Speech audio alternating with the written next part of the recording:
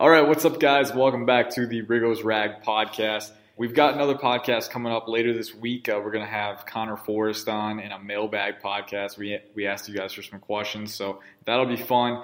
Today, though, we've got something different in mind. It's just me and Jacob again doing one of these discussion podcasts. We recently started our top big boards for prospects.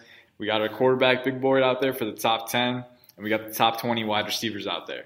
I wrote the quarterback big board, Jacob wrote the wide receiver big board, and as you might imagine, there was some disagreement there. So we are here to kind of duke it out, and we're going to see who comes out on top. No, just kidding. It's all subjective. You can have different rankings, but it's interesting to get different perspectives. So we're going to be talking it out, kind of seeing how the other thinks, and hopefully you guys can learn a little bit more about the prospects and the way our thought process is when we're evaluating. But first off, Jacob, how you doing? It's a Friday. Draft season is approaching very fast. How's it going? I am doing great. I am so happy that the draft is almost here. Can't be more excited for it. Yeah, it's like it's bittersweet, because it's going to end, but at the same time, it's a busy time. You have a lot of prospects to study, and you think you have more time than you do. It comes up on you quick. Like we're 2 weeks out, and I have a lot of guys that I still need to get to, but two position groups that we did inspect, the quarterback position and the wide receiver position. We got our big boards out, as I mentioned earlier. So, Jacob, we don't really have a plan. So I'll let you start. What do you want to start with? You want to start with the quarterback or the wide receiver? We're going to tear into each other either way. It's just a matter of when. Yeah, I think let's start with the quarterback first because we got to have someone throw into these receivers. And that's very true. We got 10 quarterbacks and a few more receivers. So if we get started with that, I think that's our best bet. All right. So I'll run through my quarterback big board for you guys in case you missed it. Missing the cut, I had 11 to 15 on the first slide. At number 15, I had Arizona State, Manny Wilkins. 14, I had Purdue quarterback David Below. 13, Fresno State quarterback Marcus McMaryion. 12th, I had Washington State quarterback Gardner Minshew. I know some people are high on him. I think he's a good late-round guy, but nothing more than that. And then number 11, a guy I'm really low on, Jared Stidham out of Auburn. Some guys have him in their top 5. I don't see that, but he didn't crack my top 10. Who did crack my top 10? I got Ryan Finley at 10 out of NC State, Tyree Jackson out of Buffalo at 9, Easton Stick, North Dakota State at 8, Number 7, Jordan Ta'amu out of Ole Miss.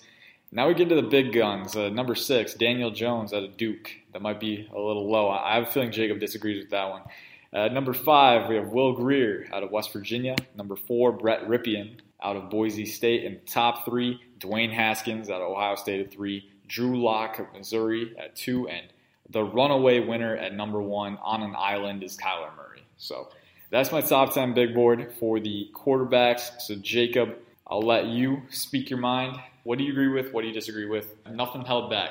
Yeah, you absolutely hit it on the head that I very strongly disagree with Daniel Jones being at 6 on the big board. Yeah, guys, I texted Jacob. I was like, because I was conflicted about this. I kept flipping Grier and Jones, and I texted him, all right, Jones is back at number 6. He's like, are you kidding me? Or something along the lines of that. Like, he was flabbergasted, man. Let me tell you. But keep going. Yeah, and I understand that, like he's my top quarterback prospect in this draft, maybe number 2, depending on how I feel about Kyler Murray any given day. But I really like Jones's skill set. I think he has a lot more upside than people are giving him credit for. He's a good athlete. He can throw the ball pretty well. He doesn't have, elite arm strength, but he knows how to make all the throws. It comes from a pro-style offense. So I can understand having him 4th on the top 4 quarterbacks. I can see that, but having him behind Will Grier and Brett Ripien to me it's just jarring because I see so much more upside with Jones. And again, I get the downsides. I get some people don't think he has a high ceiling, and I can see that to an extent. But I've maintained this point in recent weeks. If you took Daniel Jones and put him around a solid supporting cast of college playmakers, put him at Ohio State where Dwayne Haskins was, I think a lot more people would be talking about Daniel Jones as possibly the top quarterback in this class because he was surrounded by lackluster talent at best at Duke. So having him below Will Grier, who I think is good but has some issues with consistency and accuracy, and Brett Ripien, who I think is the next Colt McCoy, I don't see that at all. Yeah, it's for me, and that was something that was very clear on tape with Daniel Jones, his supporting cast was not good. Receivers were dropping passes. His offensive line was inconsistent. I get that. Listen, I'm willing to give him a little bit of a break there, but to me, it's really important to separate the individual prospect from the supporting cast. And that kind of played into my evaluation of Dwayne Haskins as well, because, everyone points out, 50 touchdowns, 8 interceptions. This guy's playing with 5-star recruits, 4-star recruits all across the board. He had 3 NFL caliber wide receivers in his receiving core. Ryan Day, one of the better offensive minds in college football. So, I think Haskins had a really good situation, and it reflected very well. And then you can say the opposite for Jones, had a very poor situation around him, and it didn't reflect so well. And I think you can give him a little bit of a break there. I do agree. But to me, individually, he didn't play well enough for me to give him completely the benefit of the doubt. And we could play the what-if game all day, but if I'm evaluating these prospects, I'm looking at what's there. And to me, Jones, I know he's an athlete. I know he's got the height. He checks those boxes. But he and Will Grier, we'll go with that first. Will Grier, I think, is a good athlete at quarterback as well. And I think their arms are pretty similar. They're above average, but they're not great. They're not going to make the throws that they might need to make in clutch situations. I thought they both had some issues with accuracy further down the field. Yeah, I thought Jones worked the quick game very well. But if I'm going with a quarterback in the NFL, I want a guy who has that aggressive mentality, that guy who can push the envelope a little bit more. And I think it's easier to get an aggressive guy to work back into his comfort zone than try and expand the comfort zone of a guy who isn't consistently aggressive and doesn't consistently push the boundaries and try and maximize a play. And I didn't see that enough from Jones. Ripien, I think, is a little bit above Grier. I think he's very accurate. I think people kind of sleep on his accuracy. And he goes through progression so quickly, man. The mental game is what got me to put Ripien up there. I get the player comps. Personally, I try to avoid player comps. That's partly because I haven't been doing this for a very long time, so I don't have that reference. But looking at Ripien's traits, I think he's one of the more accurate quarterbacks in this class. Very good fundamentals, very good mechanics. The arm is not top tier. I'd say his arm is average if Daniel Jones is above average. But I think Ripien has all the traits that you want from a guy who can start in the right situation. People really sleep on his floor. I agree his upside is limited, but I think his floor is good enough where he can produce with the right situation around him. I can't say, looking at Jones, I'd like to think that he might be able to elevate guys around him, but I just didn't see that often enough. That was the biggest thing for me, but I can see where one would disagree on that. Yeah, and I actually like Ripien. I have him as my fifth on my board, ahead of Will Grier as well. I think he might be limited by that lack of upper echelon arm strength, and that's why I compare him to McCoy. And I obviously only use player comparisons just to compare skill sets. Obviously, guys can outperform whatever player projection they have, or they can underperform them as well. But I don't see much upside. I think he has a high floor. I think how I feel about Ripien is probably how you feel about Jones. I think that's where we're at. But it's a good debate to have. It'll be interesting to see what values the teams put on them. You mentioned another guy earlier on your board that I want to talk about a little bit. You have Jarrett Stidham at 11, and I think both of us are pretty low on him in terms of having him on the Redskins. So I guess why do you have him so low? I think I know the answer to it, but I'm just curious for those that are Stidham supporters. People talk about the upside with Stidham. That was the go-to line, with the way too early mock drafts. Look at this guy's upside. Looking at his tape, I didn't see a lot of zip from his arm. He really panics under pressure a ton. But the biggest thing for me is that the Auburn offense, they had to simplify it for him a lot. And he's not a guy that I would want to invest in. Everyone was expecting this growth from him, and I didn't see it. I didn't see the consistent accuracy. He was very meh to me, and the mental game from him, rarely went through his progressions, really didn't see the field very well, and just not a lot of progression, not a lot of growth. And that's not a guy I want to invest draft capital in. Kind of like, the gap between him and Ryan Finley was small, but I kind of went with Ryan Finley's experience and, the mental aspect of it a little bit more, I think he'd be a little bit better. But Stidham, not a lot of upside and really a low floor as well, if I'm the evaluator. Whenever he was asked to kind of play to the prospect that a lot of people hyped him up to be, it never happened, and I didn't see any of the traits that I would want out of a guy like that.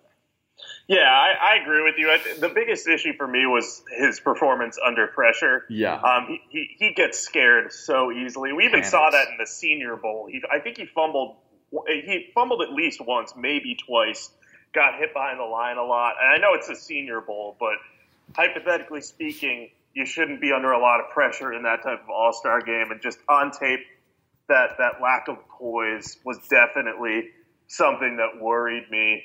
So I'm not high on him as a developmental prospect either. He's a guy I would take maybe late, like 5th to 7th round, but I'm not one of the people who's in the camp of let's spend a 3rd round pick on him and hope we can turn him into something at the next level. Yeah, the mocks having him in the 3rd round, that's cool with that. Come on, that's way too high. But you mentioned poise. We'll go back to Daniel Jones real quick. That's one thing I really like about Jones is his toughness, but there's a lot more to quarterback evaluation. And it was tough to rank the guys the way I did, but, and I might look back at it, but I did a lot of studying, so I'm pretty confident with it, but, everyone sees different things. Did you at least agree with my where would you have had Daniel Jones? I'm curious.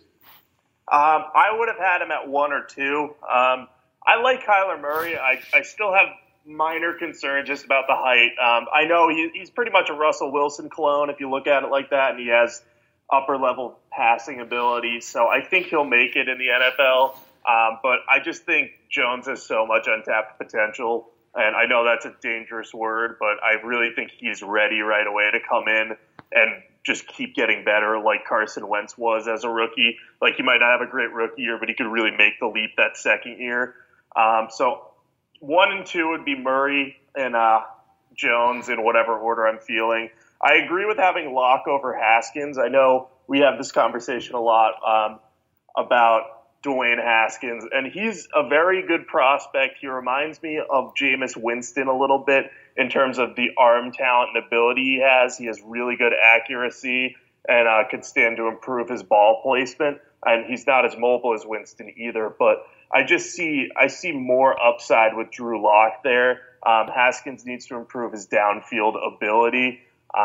So I like Locke just because he reminds me of Jay Cutler with a better personality, and I'm all for that type of strong-armed quarterback. So I generally agree with your top 3. I generally agree with your big board. I'm a bit higher on Daniel Jones, and I think I'm a bit higher on Ryan Finley, who I'd have around the 6th spot just because he's super accurate. It reminds me of Alex Smith. He just doesn't have arm strength. Yeah. There's always going to be those minor disagreements. I want to bring up Locke again because every time, I'm a little higher on Drew Lock than most people, I would say, and I'm willing to kind of not overlook, but understand the context surrounding some of his issues. Like, I know people say he's inaccurate. A lot of his inaccuracy, when I saw on tape, was because, he would take himself out of the play with his footwork. He has this tendency to drift backward. And from there on, when you don't have a solid platform, it's going to hurt your ability to, deliver a tight ball. But when his feet were set, he delivers some dimes. And even on the run, he can make some wow throws. And I think he has if he didn't have the mentality that he has, I wouldn't have him at 2. But because you hear so many good things about his mentality, because his teammates rave about him, and because he just has this franchise quarterback charisma, I think that does hold a sort of intrinsic value in the locker room, having a guy who your teammates can rally behind, a guy that they can believe in with that confidence.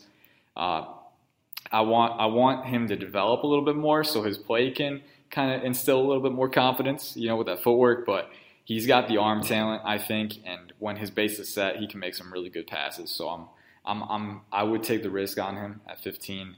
Haskins, the upside with me is not as big there, although he might have a higher floor. I think Haskins has the highest floor in the class aside from Murray. Kyler Murray, when I was looking into it a little bit more, I still have some questions about his preparation because the whole Dan Patrick thing was kind of scared me a bit. But I'm willing to, he's got the arm talent, the athleticism, where I'm like, hey, if I'm projecting with this prospect evaluation, I'm doing what they can be, and if I'm measuring what they can be, then Kyler Murray is easily the number one guy. But obviously, going to be some disagreements about upside, and Daniel Jones is a big one. So we'll definitely see. I'm not as sold on his upside, and I think he's generally limited. But you like his athleticism, you might be a little higher on his arm. So we'll just have to see. That's the beauty of it, is that we have receipts. You can come back to this podcast next year and figure out who was right, who was wrong, and it's a good time, and then we can learn from it and evaluate. But enough about my quarterback big board. Let's get to your wide receiver big board. Jacob, we got some time left, so why don't you give people the rundown there? Yeah, so we'll go through it quick. Running through the top two guys on my board, both from Ole Miss, DK Metcalf and A.J. Brown. Deebo Samuel came in at third, Marquise Brown at fourth. N'Keal Harry from Arizona State I have at 5. And Paris Campbell was at 6. He was originally higher but moved down a little bit, which we can discuss later. I know you'll probably disagree with me having Hakeem Butler at 7 because I know you're high on him. I can see how you'd be low on him, but yeah. Yeah. Kelvin Harmon comes in at 8. Andy Isabella from my alma mater, UMass, which is playing for the Frozen Four championship on Saturday, comes in at 9.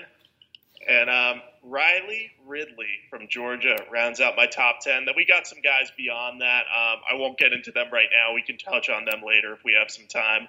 But I guess what do you think? Well, who do you think I'm too high on? Who do you think I'm too low on? I'd say it's a pretty solid big board. I can tell you do this for a job of some sort. Deebo Samuel at 3. I'm a big fan of Deebo. I would have him there. I think your top 5 is pretty solid, although I might swap N'Keal and Marquise Brown. I know Brown's the speed guy, but N'Keal after the catch is just so, to me, he's got the contact balance, he's got the vision to make the most out of every catch, and so I wouldn't have N'Keal above 4, but I'd swap them, but that's nothing. DK is my number 1, so we're good there. Paris Campbell, I think I'm a little lower on. I think he's a little raw, and I'm not sure his upside is as explosive as people are saying. He's got the speed, but I don't want to draft a guy for just speed. So I don't know about that, but I do think he has potential, especially in the modern offense of the NFL. I would put Hakeem over him. I'm not sure how high I'd have Hakeem because we talk about potential, but he does have a lot of issues to clean up, catching, route running, press coverage. So, and a lot of that's been coming up recently. So I can see how you'd be low on him. I might have him in my top 3, but definitely a dynamic potential. Kelvin Harmon at 8. A little low for him, I think. He's a very polished receiver. You kind of know what you're getting, but if you're valuing upside on your board, then that makes a ton of sense.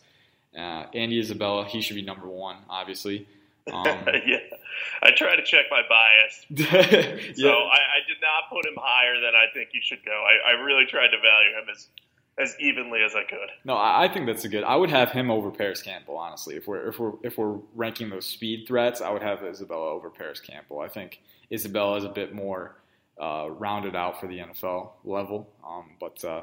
They're both pretty good prospects. Riley Ridley, I like the Riley Ridley love at number 10 because I know some people are lower on his upside, but he's a really good route runner. So I might have him a bit lower than that, but that's good. I like that.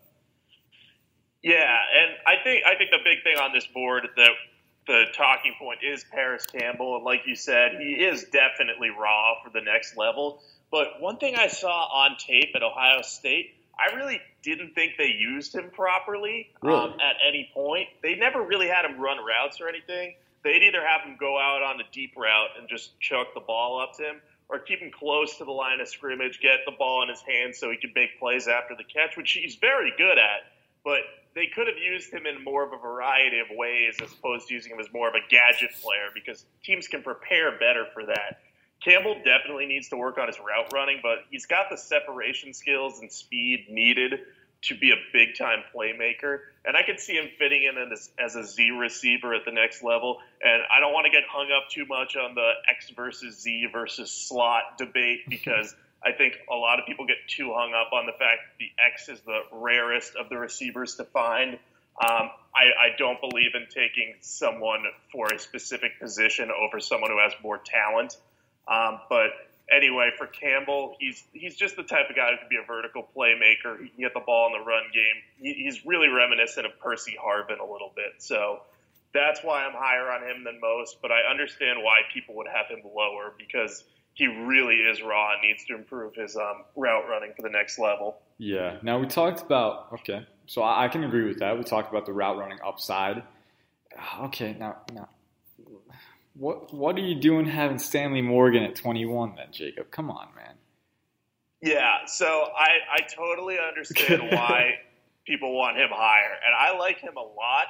It's just such a deep receiver draft. It is. Really contemplated putting him in around where I had Jacoby Myers. They're different receivers, obviously, but just the fact of the matter is I'm hung up a little bit on some of these speed threat and slot guys. Not that Morgan isn't as dynamic of a speed threat, but I think he's better served as a high-class route runner. So I almost put him in the top 20, but I couldn't justify taking out Gary Jennings or Hunter Renfrow because I think Stanley Morgan's going to be a really solid player with a high floor, but I just don't know how high his ceiling is going to be. Yeah, and I can agree with that. I think he's a good athlete. I saw his RAS score the other day, and he's actually, the explosion agility numbers are pretty good. But, dude, yeah, this receiving class is crazy deep. Like I was trying to put together a top 25 big board today, and I kept having a player that I wanted to put somewhere, and then it's like, oh wait, but this guy could go ahead of him. But this guy could go ahead of him. It's like, but now he's at 22, but he should. But that doesn't reflect how I view him as a player. So it's crazy. Like there's some guys on your board, like Jalen Hurd at hang on a sec. Jalen Hurd at 22, Dylan Mitchell at 23, Keyshawn Johnson at 25. Those are good players. It just speaks to the depth of this class. Anthony Johnson from Buffalo is another great one. Some guys that you didn't have on your board that I'm really high on are like Tyree Brady from Marshall, Antoine Wesley from Texas Tech. But those are guys that you could. It's very subjective on where they would go because they're kind of in that mush in the middle where it's like you could put anyone anywhere really because it's so tight, but.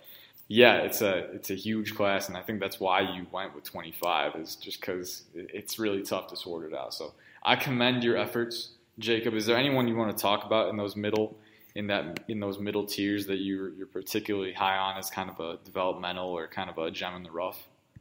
Yeah, I actually think Jacoby Myers from NC State. I was watching tape of Kelvin Harmon specifically, and Jacoby Myers just kept jumping out on me. I mean, he has some pretty good footwork and solid athletic ability, and he had a 1,000-yard receiving season last year, and that might have been because Harmon was getting a little extra attention, but I don't think anyone's really been talking about him enough. I think he could be a gem in the middle rounds, or maybe even if he falls to round 5, he could end up being a starter in the slot or as a Z receiver. So he's a guy I like. And then another guy who I think is a little bit on the rise is Miles Boykin from Notre Dame. Mm-hmm. I had him at 12. I had him in my initial top 10, but I ended up moving Riley Ridley above him and J.J. Arcega-Whiteside.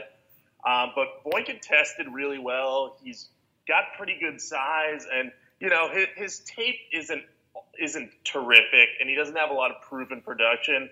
But I just see him being able to develop into a solid receiver who can catch a lot of passes. And I think he's going to go earlier than most expect. He could go at the end of round 2.